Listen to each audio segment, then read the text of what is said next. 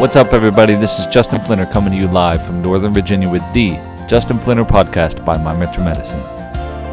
Just yesterday, we had the opportunity to interview Eve Soldinger from Washington, D.C. for our month of March Ask the Expert interview.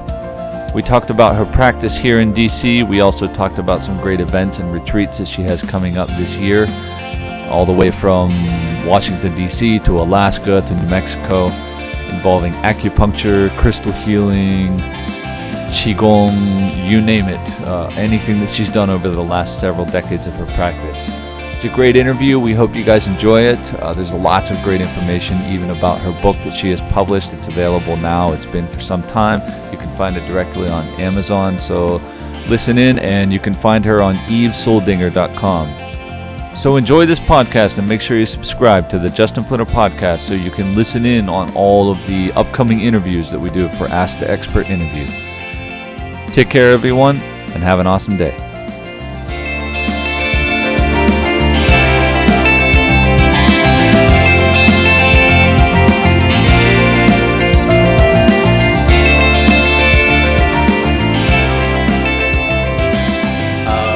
Nice to see everybody again, if I virtually can. I'm Justin Flinner from My Metro Medicine, and this month we have with us Eve Soldinger.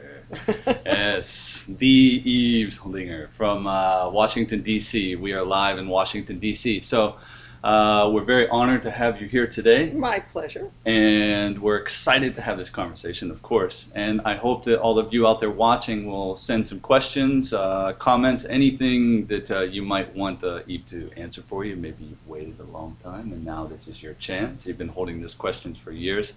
So please send them through our Facebook feed, and we'll catch them below and we'll bring them to her attention while we're live. So you ready to get started? I'm ready.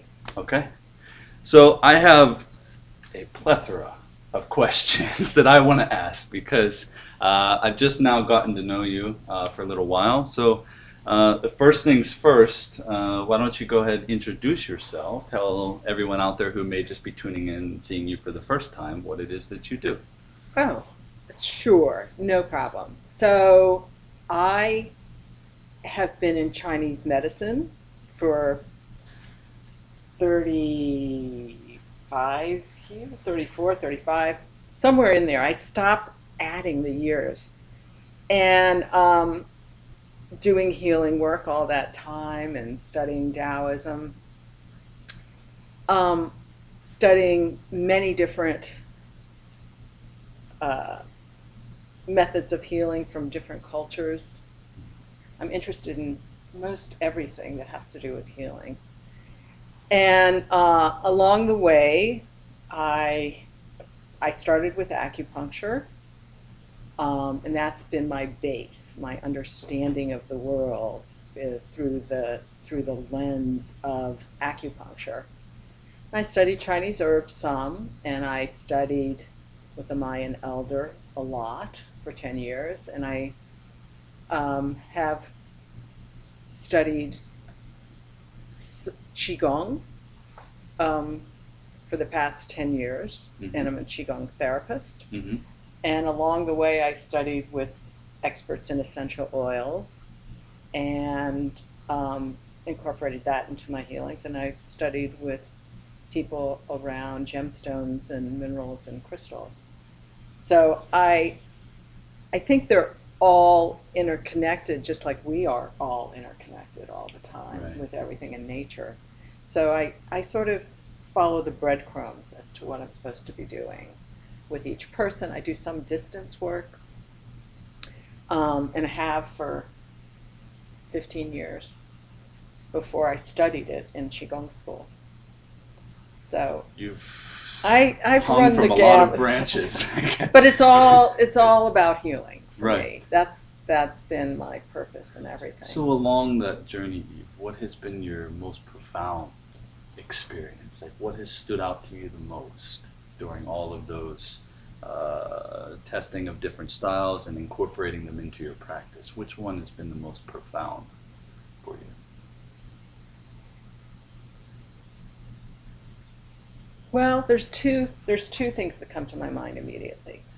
The first thing is that the most profound shift that I had was when I studied with a Mayan elder. And the reason was because he embodied all the virtues that we try to develop. He wasn't a perfect, he's still alive, but I didn't think he was a perfect person, but he was always kind to everyone. He always took nature into consideration. He had a direct relationship with all the animals around him.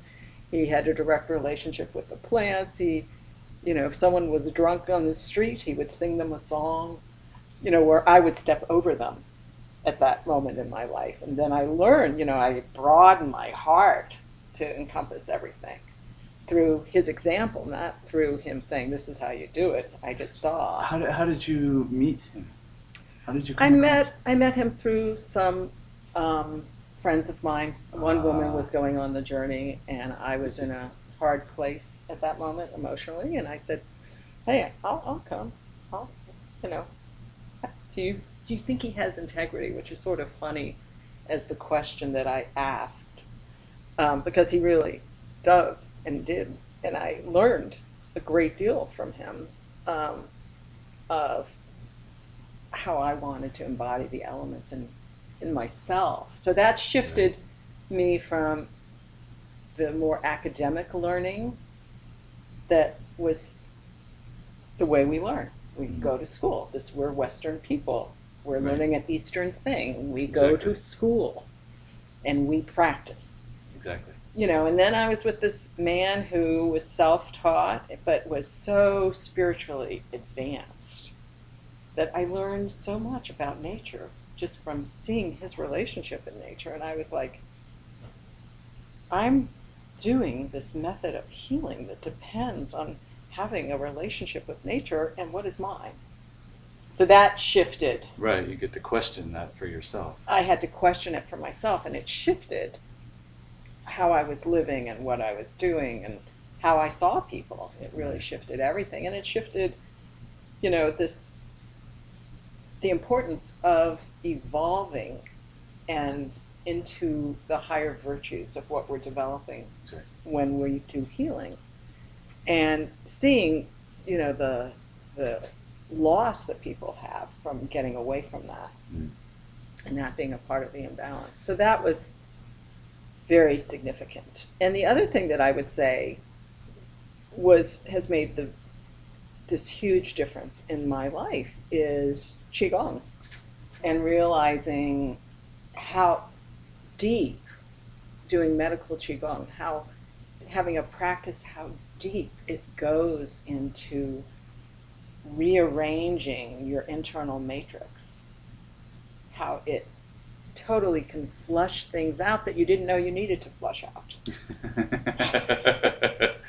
I always give the example with my Qigong students, that I was in Qigong class, and it was like my second year, so a 3-year program, second year, and you go for 5 days, and I was in the middle of, we were practicing a Qigong set, and I collapsed, literally. I was like... You collapsed? Yeah, my knees were bent, I was like close to the floor, I was sweating, I thought I was going to faint, and my teacher said, his eyes were closed, and all of a sudden he opened his eyes and he goes, "Get up."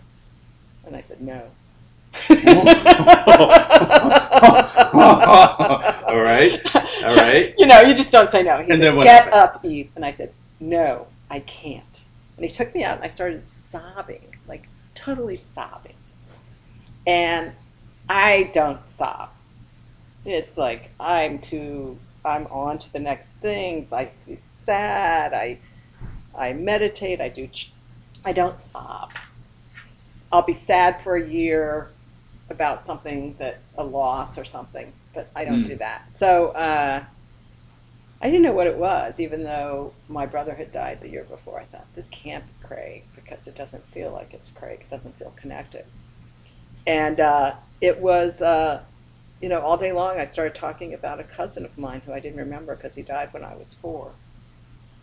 And it was the loss that I had inside me from losing my cousin, my first cousin, who I don't remember, who died when I was 4, and just sort of the ripple effect in the family. Oh my gosh. They decided, that the children under 6 wouldn't have to learn about it, even though, because he was like 11, something Okay. like that. And so I, experienced him all day long, like my love for him, that I had done exactly what they wanted me to do, which was to forget it happened and not to deal with it. Exactly. But it was in me. And all too often, that's a recurring theme, I think, in our society now, is just sort of just push it aside, you'll get past it, don't worry about it, move on.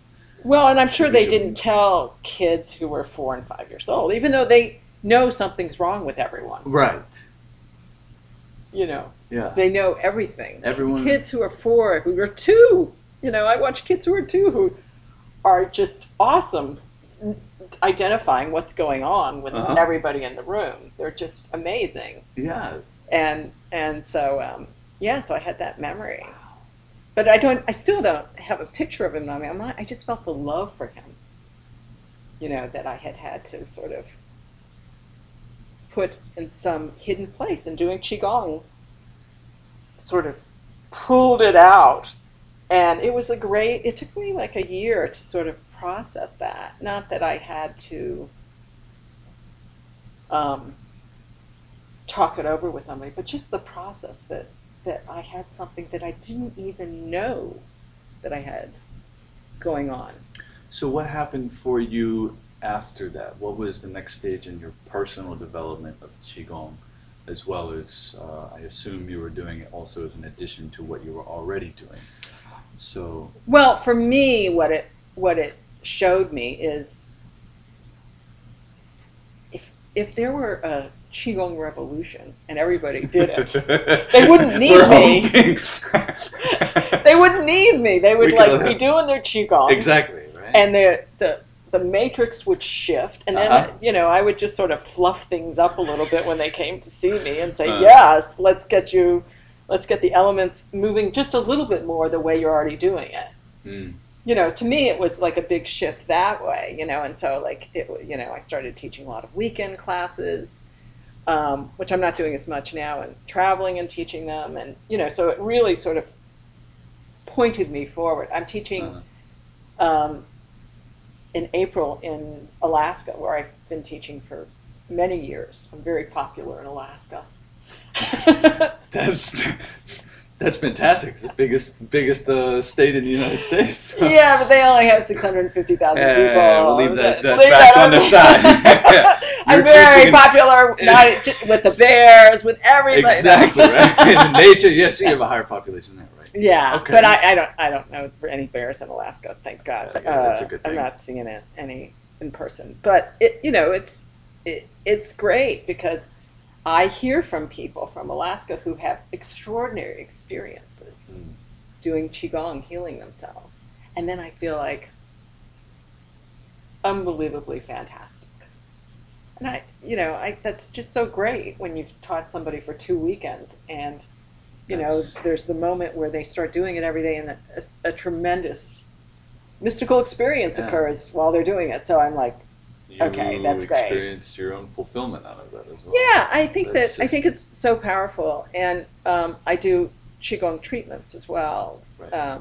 And I find that it goes deeper most of the time. But it's not even if I see somebody mostly for Qigong treatments, sometimes they need an acupuncture treatment, sometimes they need something else. That's so right. I do what's necessary for Exactly. them.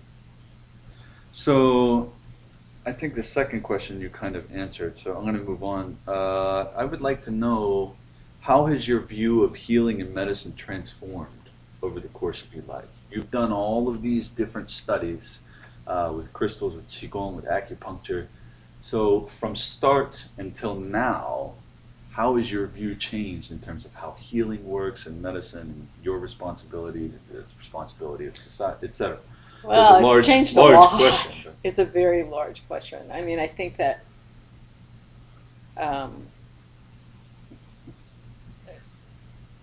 I've been really fortunate, I have to say. I was thinking before I came here today, My first client had a very dramatic healing after when I did my first treatment. With acupuncture? With acupuncture. Okay. I was in the clinic, and she was someone who had polio as a child, and my mother had polio as a child. So when she was a child, so I had some sense of how that is in the body. I sort of felt the resonance between her and my mother in some kind of way, knowing what that looks like. Okay. And I treated her, and she called me a couple days later because the night I treated her, and this was my first treatment, she had a healing crisis where she re-experienced the polio she had had when she was 5, and I was like, this is too intense, Wow. and I was like, I don't know whether I can do it, so she's telling me this whole report on the phone, how she was on the floor and this, and she couldn't move, and I was like, I hope she can move now, but I didn't want to ask. Yeah. It was just amazing, Yeah. and she got range of motion in her legs, which she Okay. hadn't had since she was little, Yeah, and that's different things huge like that. for- But I was very overwhelmed. I was 29 or 30 years old, and I was like, this is so amazing. I have to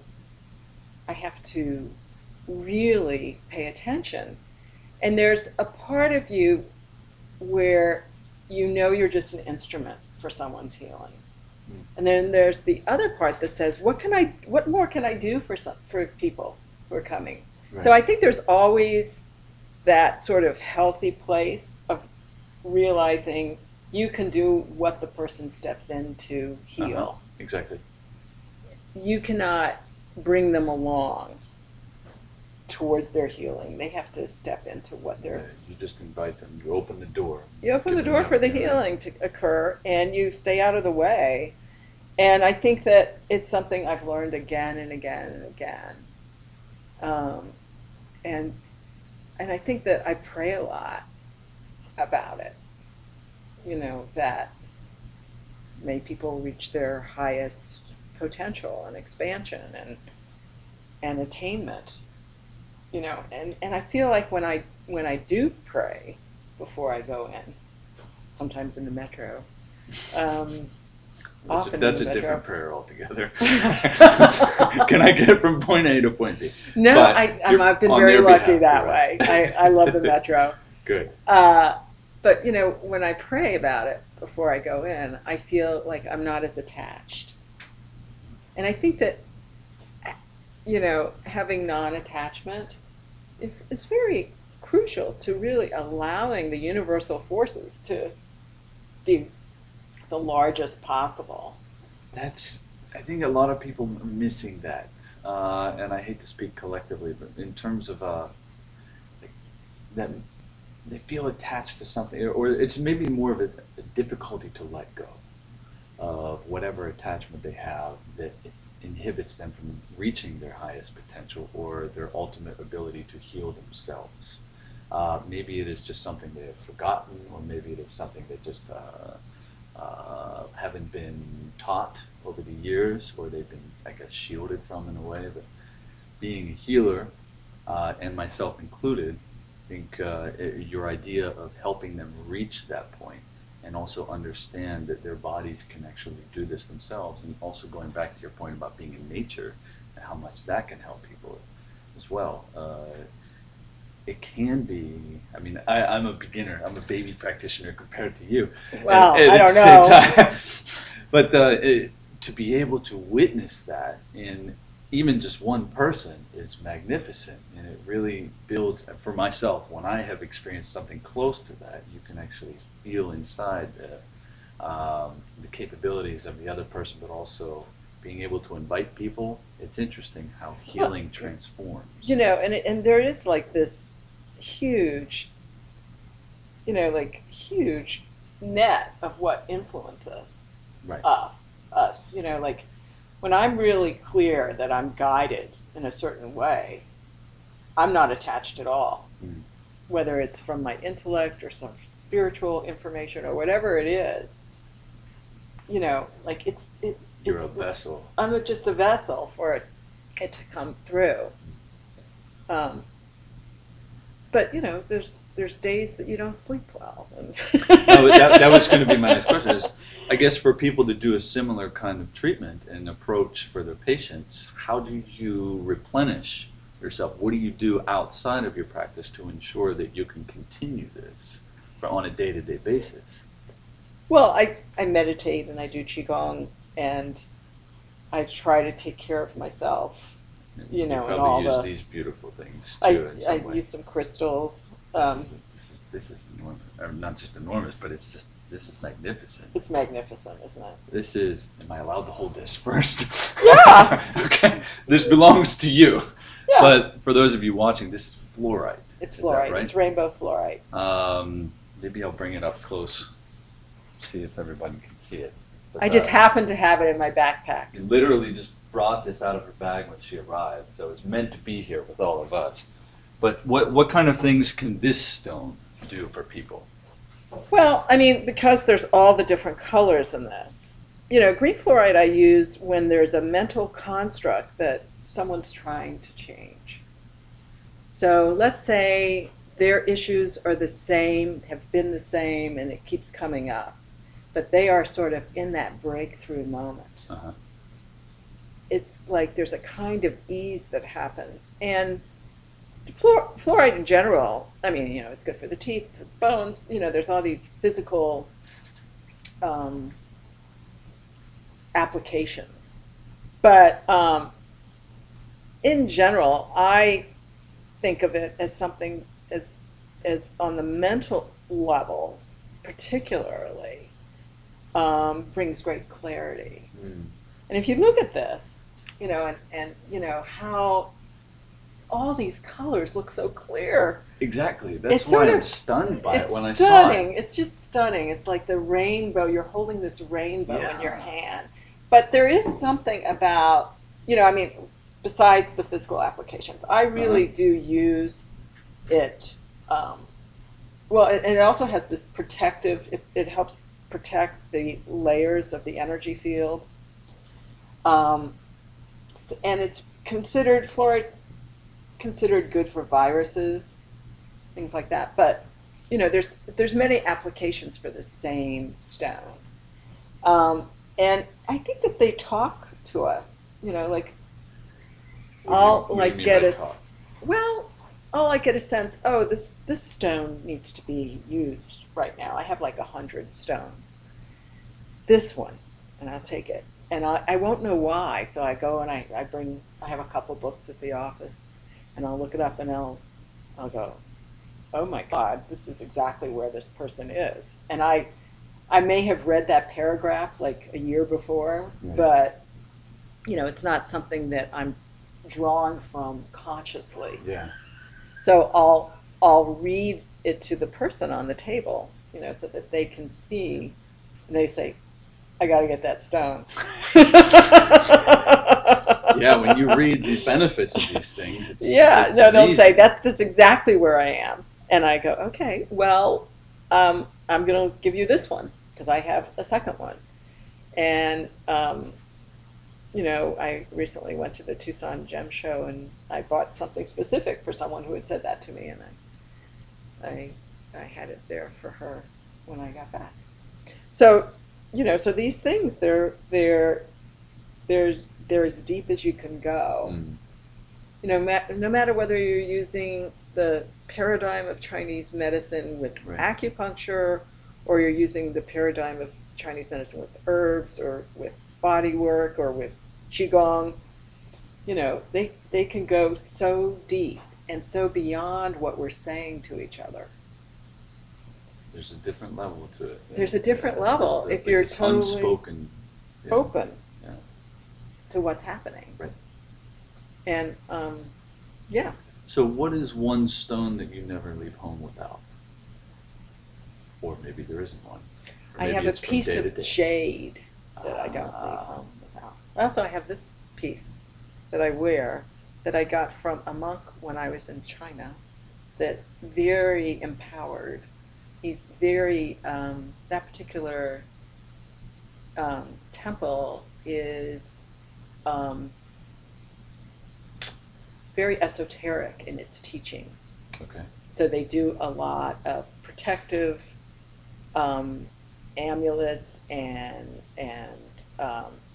talisman, and you can hear the priest on the phone talking to everybody about and looking astrology up, and but he was like Quicksilver. He was like bang.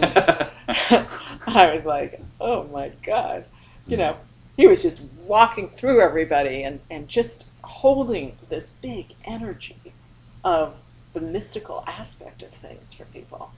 So I do have a piece of jade I carry in my purse, but I also have this that I wear most of the time. And what's some healing aspects of jade that maybe people aren't aware of?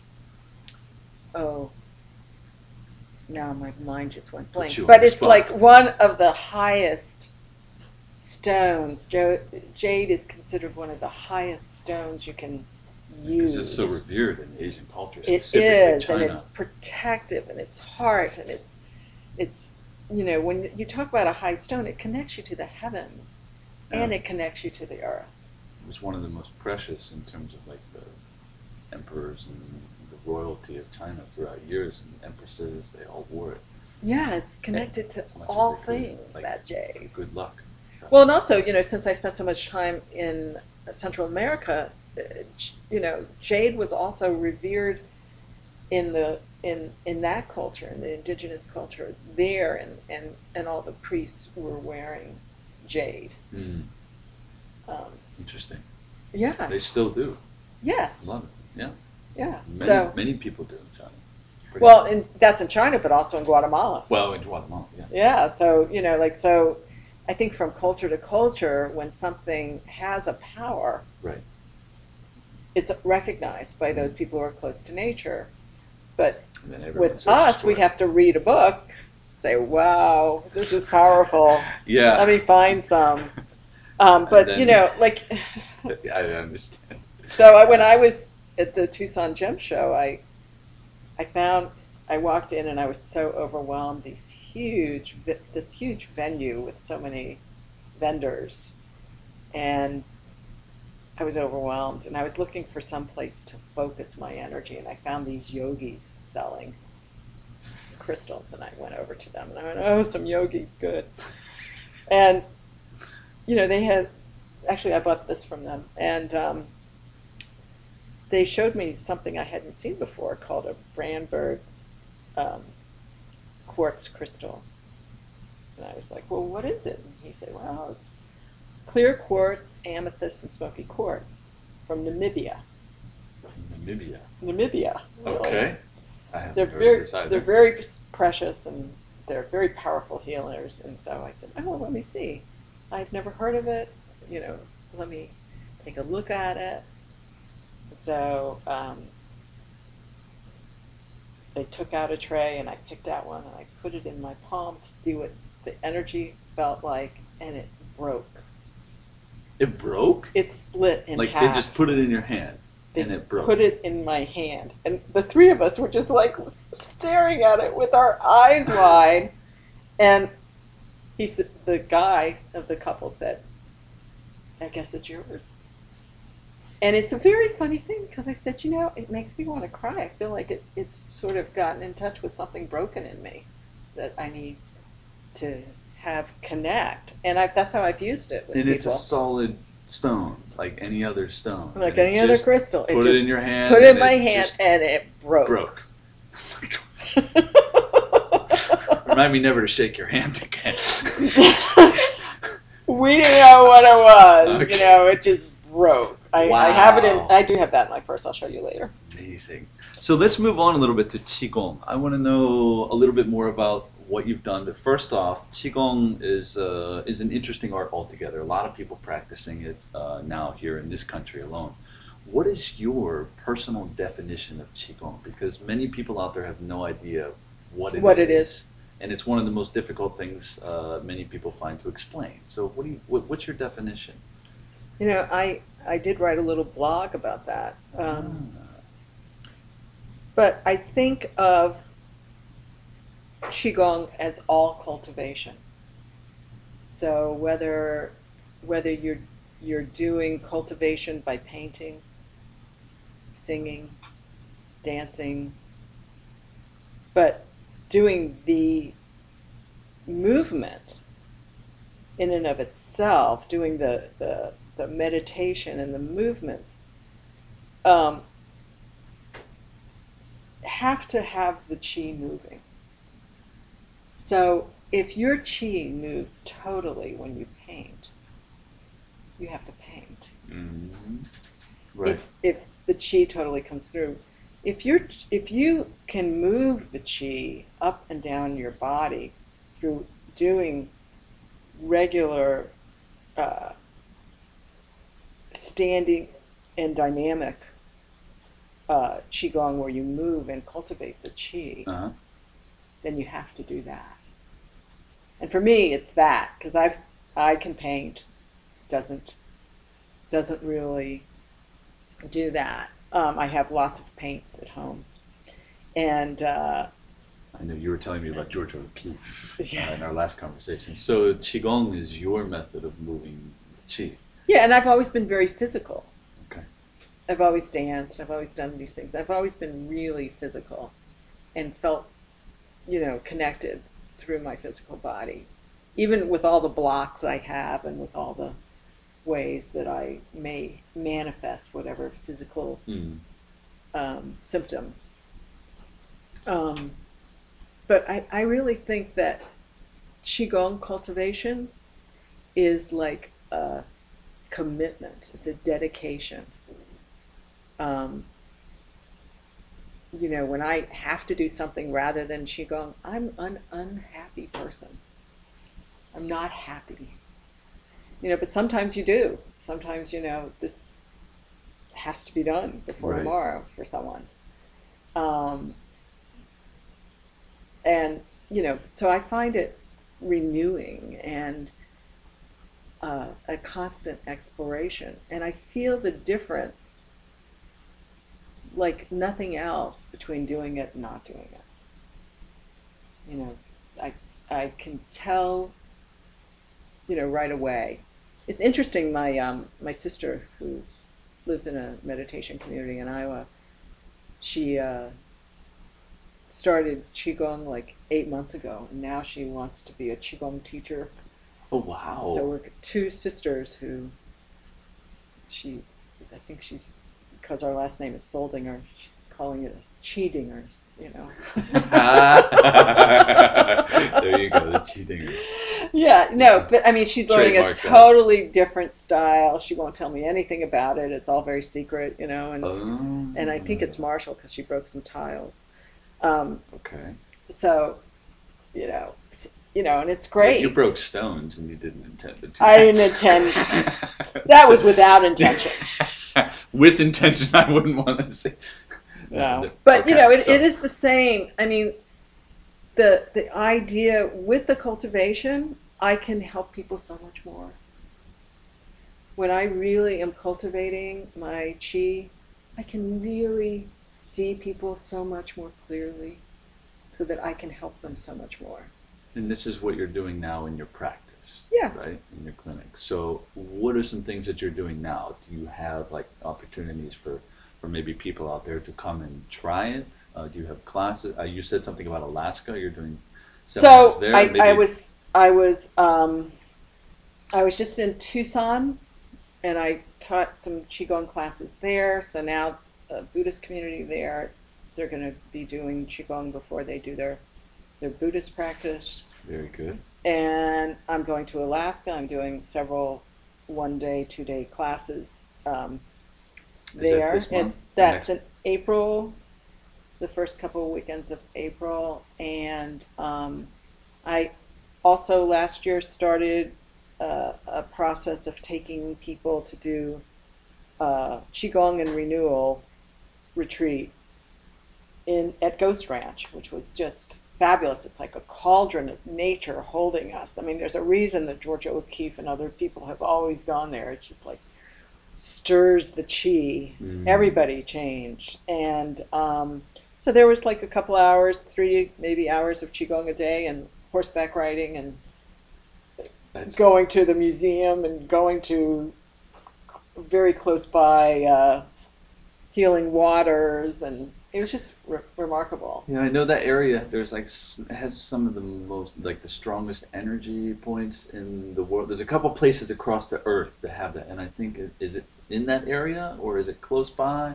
I don't know. I where don't you're recall thinking. where it is, but there's. It's northwest of Santa Fe. Okay, all right. It's and a you'll trip. be doing that again? Yes, I'm negotiating now for November 1, 2018. Very good. So it seems like a long way away, but it'll come fast. So where can people find this information? On your website? There'll be information on my website within the next month, And, probably after Alaska. Because I am. Give yourself time to adjust from the cold to the warmth. Well, it's more like I still have work to do on what I'm teaching in Alaska, and I'm finishing. I'm revamping what we'll do this next time when we go to Ghost Ranch. And so this is all on your website, yvesholdinger.com.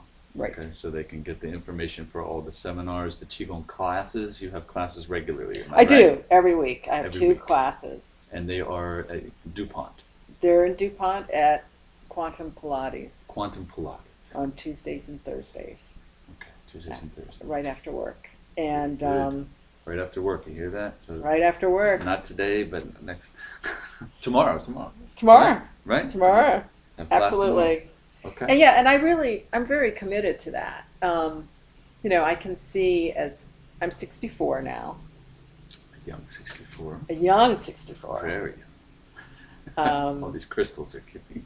cute, yeah, it's all crystals. And I can see as time goes on, sort of just gradually doing less one-on-one healings and more Qigong teaching and Qigong studies, and Right. being more embodying of that type of growth for people, and holding Okay. space for people to do their own work, and exploring. It's like it opens up the universe being very stable between heaven and earth. Mm. It's Yeah. it's like there are possibilities beyond what we talk about. If you want to know more about what those possibilities are, you know where to go on Tuesdays and Thursdays. Well, it's really true. It's Yes. really true. Yeah, it is. Well, isn't that part of the reason that you have your practice of Tai Chi? And Yes, I mean, I like you, and I'm starting to, at the beginning of your practice, you're trying to sort of put it in a direction that really resonates with you. I'm doing the same thing now. I've done Tai Chi for years, and I've done acupuncture now for a little while, and teaching, and all these different healing modalities. And it really is interesting to see how they morph together, and how they all sort of pop their heads up from time to time when I'm having conversations with patients or with students or just with anybody on the street, and how all of these things align for basically the same purpose. So I'm learning, even through all of this, people call it my media empire now, all of these things that I'm doing. But it's all in the direction of helping people understand what they're truly capable of doing themselves. Honestly, I tell people think I'm crazy for saying this. It's like I really hope that one day I never have any patients. yeah, That I never have any students. I have no one come to see me. Not because I want to be you left don't alone, want students? but because my ultimate hope is that people, and I know this would take lifetimes and eons and whatnot, but is that everyone will figure out exactly why it is they're here, and what it is Exactly. they need to do to help themselves so that they don't feel, quote unquote, out of balance, or whatever term or label we decide to place on top of someone's suffering. Well, there is this new term that I'm using, What's your new term? is that people put themselves in a box. They put themselves in the box of their symptom, Exactly. and that's what they have in the box. Mm. But they have to open the box and step out from it, because it never works to be reduced in who you are to that box. It just doesn't work. Right. It's not who you are. So until somebody sort of just takes that cover off the box, they're not ready to step in and away from the symptom, because they've, we lots of times people have come to me and they've said, and this is, the honest truth, I'm just glad to know what it is now.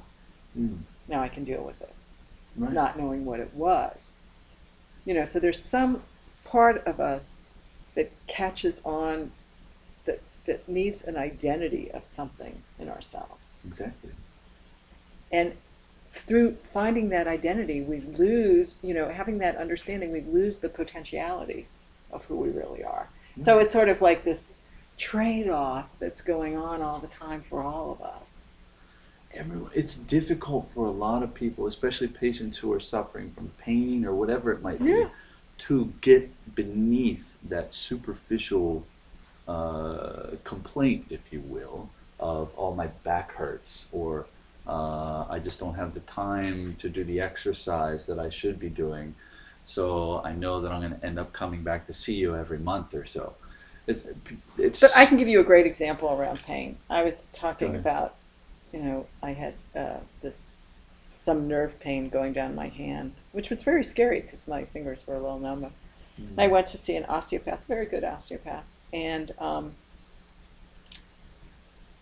he was talking to me about what he found and everything. He said, but it's very unusual to have this particular type of nerve pain without having had like some kind of accident. And I said, oh, but I did have an accident like 10 months ago. And he said, okay.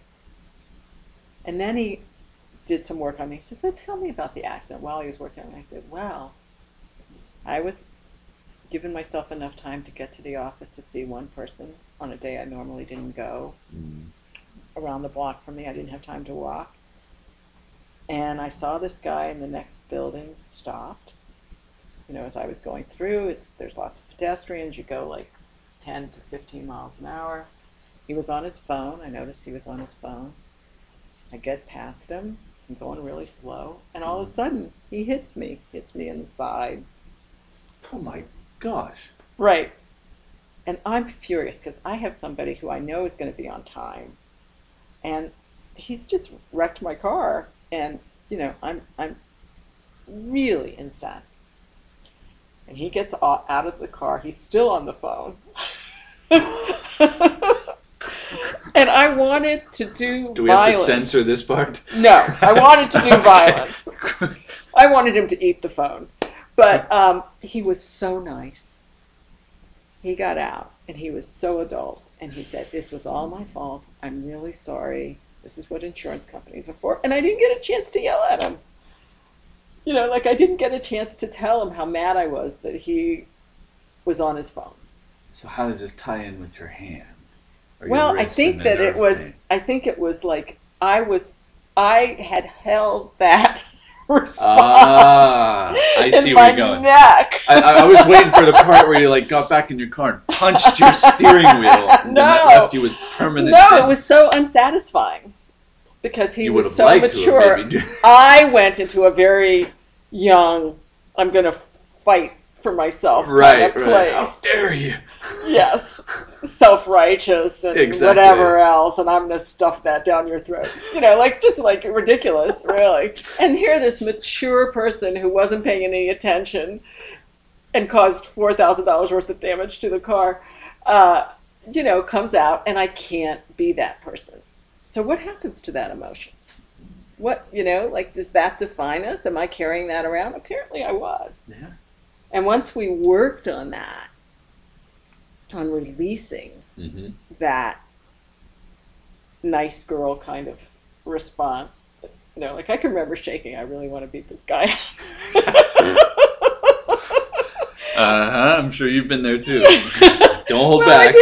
I did, I couldn't have, but, I was angry that he was so distracted, Right. that he, that he ran into me. And he was really nice. And he was fortunate really for- mature. And here I You was. went for him. Here I was. You were. But Yes. the moral of the story is that even then, I was like everybody else, and I wanted an identification with what it was, and I wanted it to be fixed. But it only got fixed once I let go of the fact that I was human and that I had needed to take care of myself better around that than I did. Yeah. Because I wouldn't have had this symptom if I had gotten it out in some way. And, the doctor worked with me really well, working through the emotions of it while he had his hands on me. And, imagining avoiding the accident and imagining all these other things. And, it just makes it really big. Mm. And I think that as we make it really large, whether it's us or the client we're seeing, we open the space to have not an ideal life, because no one has an ideal life, but we have a life that we can live to the fullest. Or, Yeah. and I think When you that's reach what that. we want. We want our clients to live their life to the fullest, whatever And it that's is. ultimately what I teach my students in the classroom, not Tai Chi students, but like the acupuncture students, is that whatever the patient comes in for should not be disregarded, but is most of the time not the reason they're there to see you anyways. In some way, shape, or form. Yeah, I never see that to a client. So but no, not to a client, but not to say that their symptoms and whatever it is they're experiencing should be completely disregarded. That should be honored and taken care of in that moment, of course. But when you are searching as a practitioner, as a healer, for the core or the root cause of what's going on, you need to have the discipline to look beyond that.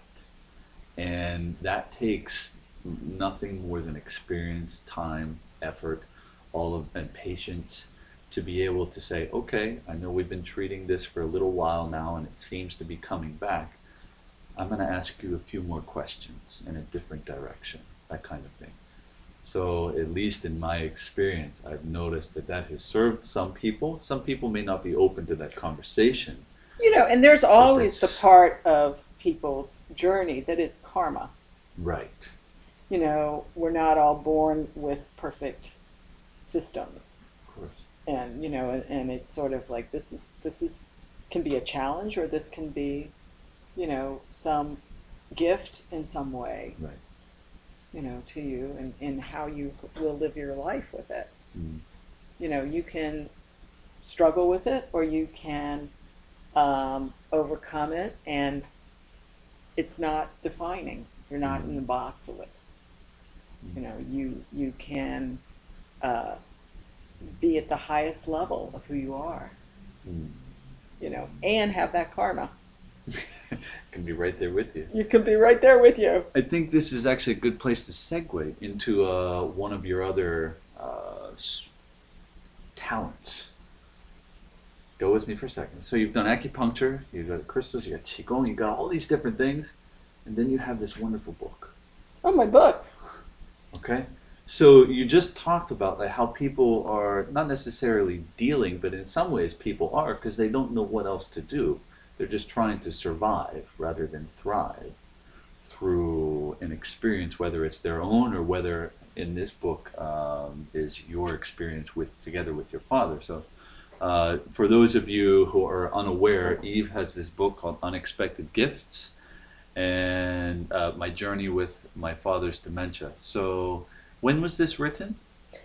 Well, I started it when Dad was sick. I mean, I was writing a lot then.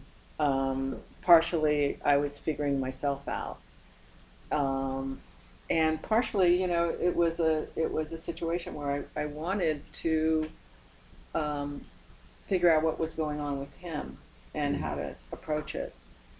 So I wrote it a lot in 2003 to 2007. I was looking for publishers then. And then my brother got sick, and then I just said, well, there are more important things to do than this book. And I revisited it again 2.5 years ago. And it was under the bed for 2007 to like 2015, and I was surprised when I started reading it how well formulated a lot of it was. I mean, it needed editing and it needed some work, but I read it and I started crying when I read it, not because I was still sad, but because it was so heartfelt. Like I put all of my heart into it to figure out how to be present with who my father had become, and to figure out the value of what he was going through.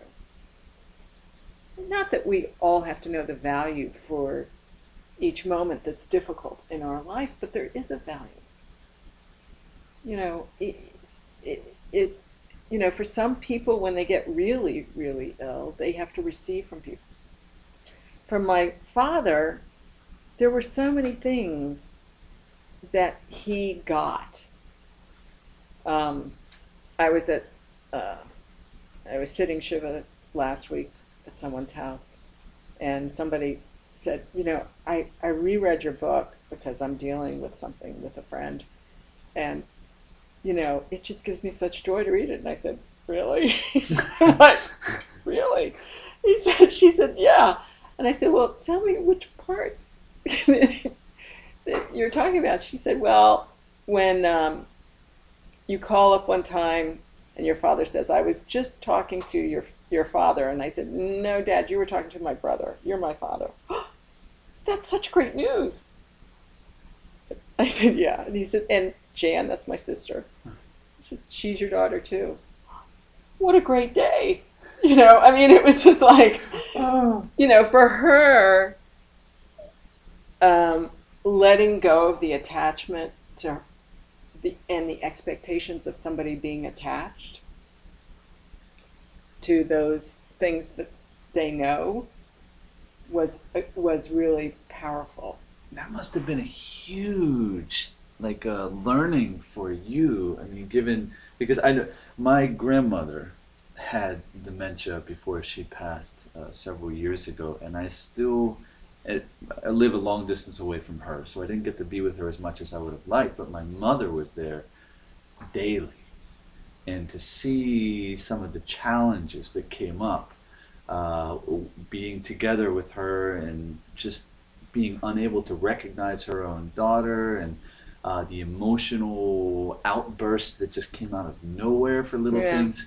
I think what you just said about letting go of the attachment of no, I'm your daughter, or no, this is this person, or no, this is the way you're supposed to do this. How can you forget to take your medicine? Well, that's how you can step into it. That's why I wrote it. Yeah. So I think this book, for anyone out there who has a relative or a friend or anyone who is going through a similar experience, it doesn't have to be dementia. I think this... No, it's all challenging, diminishing of capacity, and whether it's physical or mental.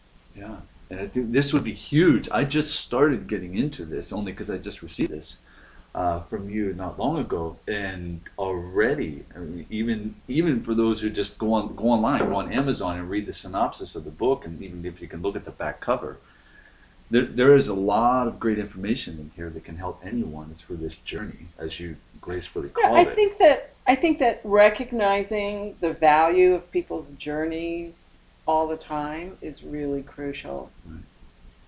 No matter what they've been through, the value of it. And it doesn't matter what they've been through. It's just it all has a value in time and space for them and for all of us together. I was just thinking as you were talking, I don't know why this story came up in my mind, but there was one time my brother and I were taking my father to the VA, and in the middle of the car ride, he says, "Is there a bathroom there?" And I thought, oh no. And so my brother says, "Yeah, there's a bathroom there. Can you wait?" You don't ask him if he can wait, because he's not going to wait. So we got there, and I took the car, and Craig took Dad and took him to the bathroom, and then he comes out and he says, "We need new clothes." So I ended up going around trying to get scrubs for him, and it was a challenge. And then I went to the men's bathroom and started cleaning him off with my brother. My brother was doing something, I was helping, and I was afraid my father would be totally shamed in some way, which he wasn't. And he was a meticulous person, meticulous. I am not, but he was. Mm-hmm. And and I was holding his hand as we were waiting for the doctor, which we still made the appointment, which was amazing. And he turned to me, and he'd had dementia for a long time at that point, and he said, "You had to come here to wipe the shit off your father." And I was like, okay, so is he faking this? Like, all this, there was some way in which he was acknowledging not what was physically done, but that there was some stuff he had to let go of that was really big for him. And I found it so fascinating because most people stop listening to people who are really sick and who have dementia, and they miss it. They miss that they know on some level that they're going through something transformational. And that's my message, actually, is that even with my mother also had dementia, she really had to experience what she went through for her own transformation. And everyone says, "You're going to write another book?" No.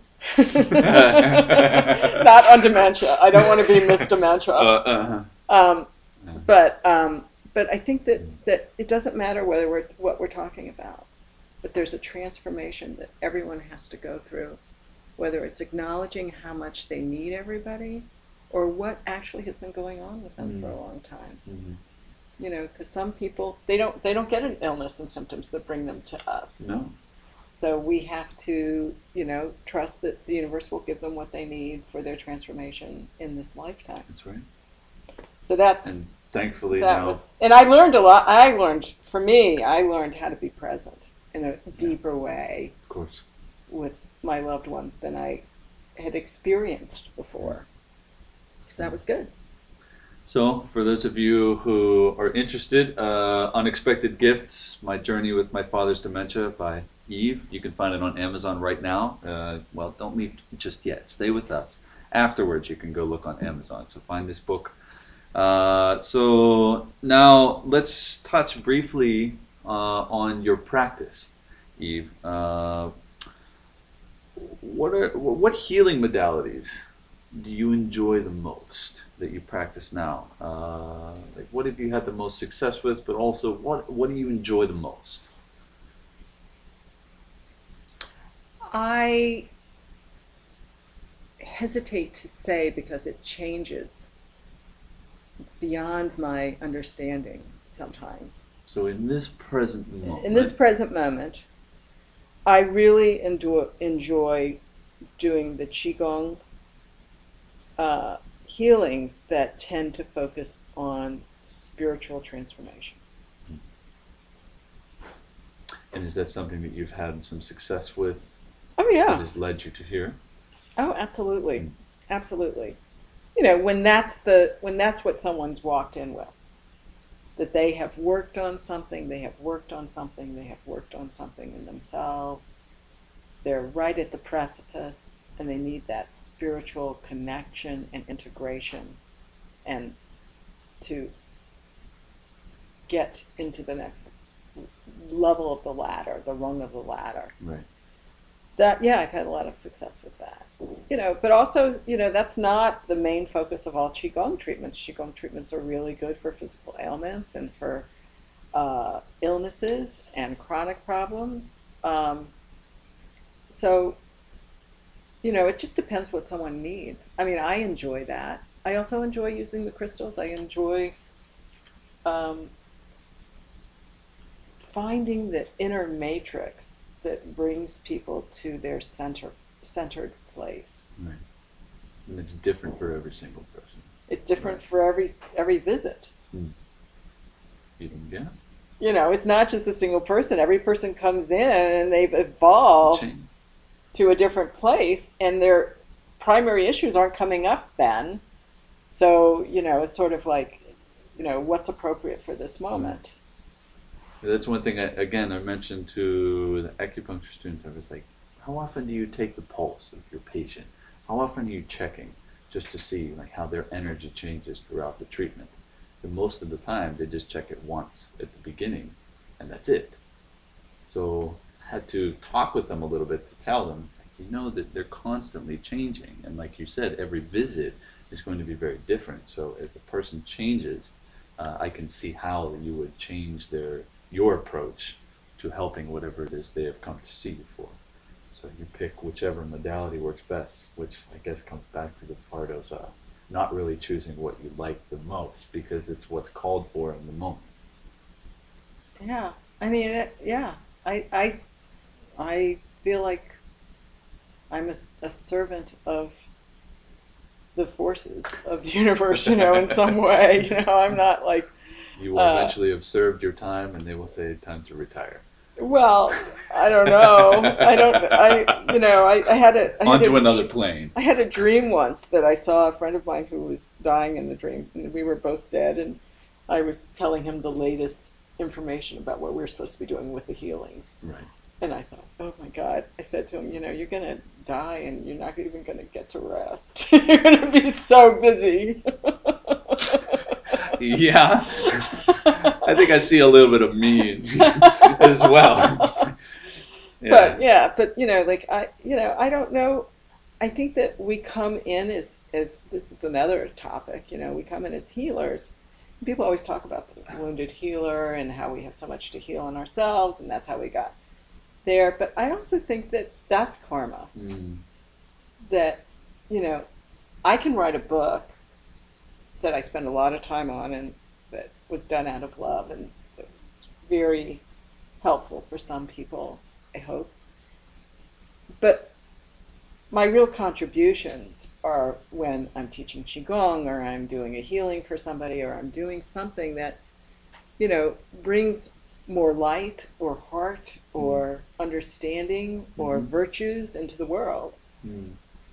And, that's I think that's a karmic purpose, and it's nice to be clear that that's why I'm doing it. It's like a calling of some sort. Yeah, like I don't have to heal. I don't have to save anybody. I have to be present for what I have to do tomorrow. Because today's almost done. And tomorrow at the end of the day, that day will be done. So reminds me of not a composer, but a conductor, very famous man, Herbert von Karajan. I think there was a story I heard one time where he was leaving one of his performances or something, got in the car, and the driver asked him, he said, "Where to?" And he said, "Anywhere. I'm needed everywhere." Not in a egotistical way, but it's like music is a big part of my life, my background as well, and that is another healing element that I think there's many healers out there that use it, but just listening to music itself, I think he found that by performing and educating people on what music can actually do for you, that anyone can benefit from it. So I feel that way from time to time. It's like, it doesn't matter what I utilize in the clinic, and you feel that way, I would assume, in whatever it is that you provide to each patient that comes in on each visit. This is what we're going to do today. Yeah. This is what I'm called to do. You may not have to say that, but it's just, they're doing something different today. So you have all of these things. You have literature, you have crystals, you have qigong, you have needles, you have everything. So is there anything that you're working on now, Eve, or that you're teaching that you would like people to know about beyond what we've already discussed? Is there anything that you would like to share, or even re-highlight that we've already talked about? You would like people to maybe see if they could take a new interest in? Doesn't have to be with you, it could be anywhere or with anything. Is there anything that you are offering or that you could guide people to, or advice, anything of that nature? Well, I don't know. I think that the biggest healer is nature. And Can you say a little bit more about that? I think that when you understand that we are connected to the earth, we take care of the earth. When you understand we're connected to the birds and to the plants, you take care of the plants. When you understand we're connected to the trees, you don't cut them down. That without cause, like the tree is dead. When you understand that there's a sacredness to all things, you realize the sacredness in yourself. So, I think that there's a way in which we need more ritual in our life to embody that sacredness. And I think agree. that we need, like if people get it through Qigong, great. If they get it through religion, that's great too. If they get it through music or art, that's great. But there has to be something that connects us all, that allows us to be generous towards each other and to be understanding in a real way. Right. And to be kind and, I think that connectedness opens it up for people, opens up people to receiving from one another. And I do believe that nature is the force that really heals.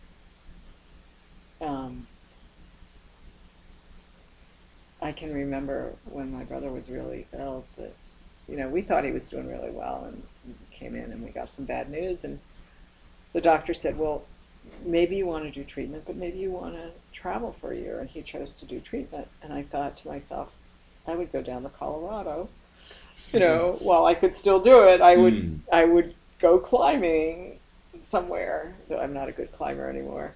I would, go to some place that I really want to go, or go to some ceremonies in some indigenous tribe where I've been invited before, but I don't think that I would go for treatment. But, everybody makes the right decision for themselves. Yeah. And you have to understand that. But for me, it would be the sacredness of all of nature that I would want to keep inside myself as, the gift that nature has to give. So, if I were to say one thing, I would say that's the expander of the universe, Right. is the nature we've been given. I think that's one of the easiest things that people often overlook, is that really all they need to do is just take a few minutes during the day, their busy day, and walk outside, go to the park, go for a walk, with no intention, with no technology, just walk, just sit, just listen. I try to do that as much as I possibly can as well. Just use my senses to absorb as much as what nature has to offer. And by doing so, I feel that myself, not only do I feel a little bit better, but also I learn.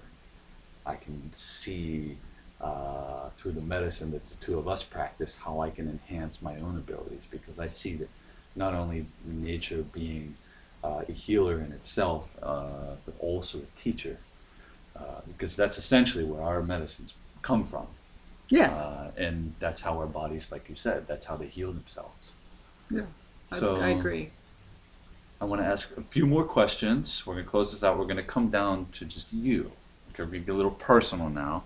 So I'm very forthcoming. I've here we told go. two or three stories about myself. You have. So here's one more chance to tell another story. Maybe they haven't heard the other ones before, but could you share with us one story that no one has heard before about a time where your life changed dramatically and helped helped shape who you are today?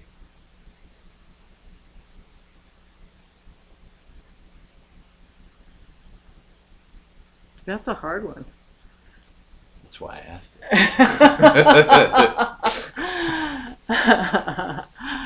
What's the first thing that pops into your head?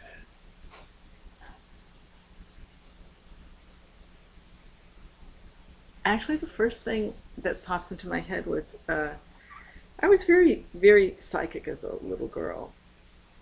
And I can remember when I was 13, I was in junior high and I was going home and I looked through the window of my classroom and I saw my teacher with her head down on the desk and I thought, oh, she's really sick.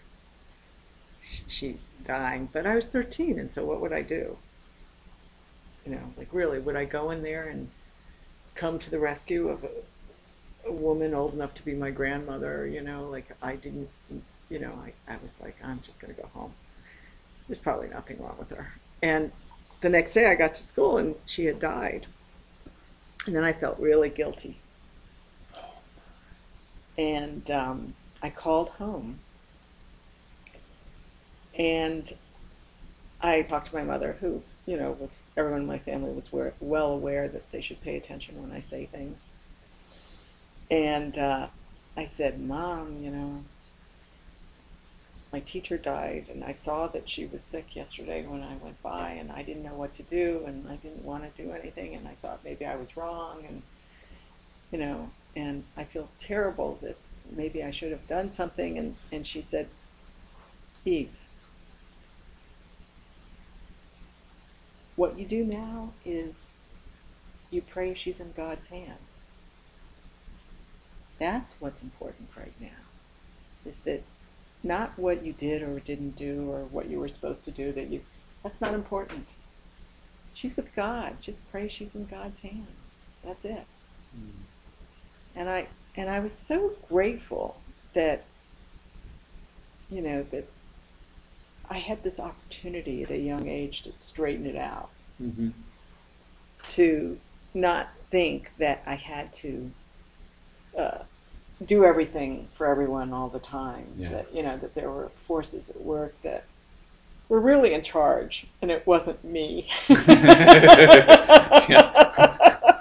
It's interesting when we realize that. Well, I was 13. Yeah, and at a young age, of course. And I had a really good parent I had two good parents, but, you know, at that moment, my father wouldn't have been the right person. But my mother just said, you know, there's a prayer to be said right now, but it's not, you're like off base.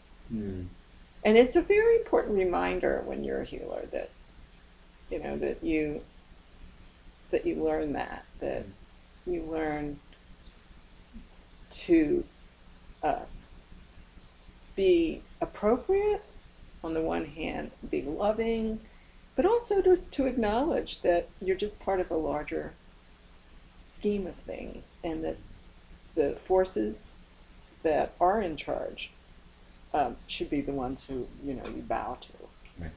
And you know, to get out of the ego. So that was actually, you know, a wonderful day for me, that I had this lesson of the ego at 13. And of course, I've had lessons with the ego many times after that. Hopefully it wasn't your own. Right, of course, many. Many times after that, my ego has taught me many lessons. But I thought it was a very pivotal moment for me to to learn that then, as opposed to not having that starting place of realization that there's always something you can do, but you're not responsible always for what happens. That's right. Something you can do is a prayer often. Somebody told me that one time, whenever you hear like the sirens, shouldn't feel like sad or curious about what's going on or how many people are injured. Doesn't matter how many vehicles you see flying down the road. Just in that moment, just say a prayer for whoever's involved, and that is really the only thing that you can do. Yeah, in that moment. because And everyone else has yeah. their job to do at that moment. So now, whenever I hear sirens in the middle of the night, or when I'm driving down the highway and I see them fly by and I can't drive, I'm stuck. Rather than have the urge to help and be upset that I can't, I'm just gonna be quiet for a moment and say a prayer and hope that these people make it through whatever has happened. So, my final question for you, Eve. What is it that gets you out of bed every single day?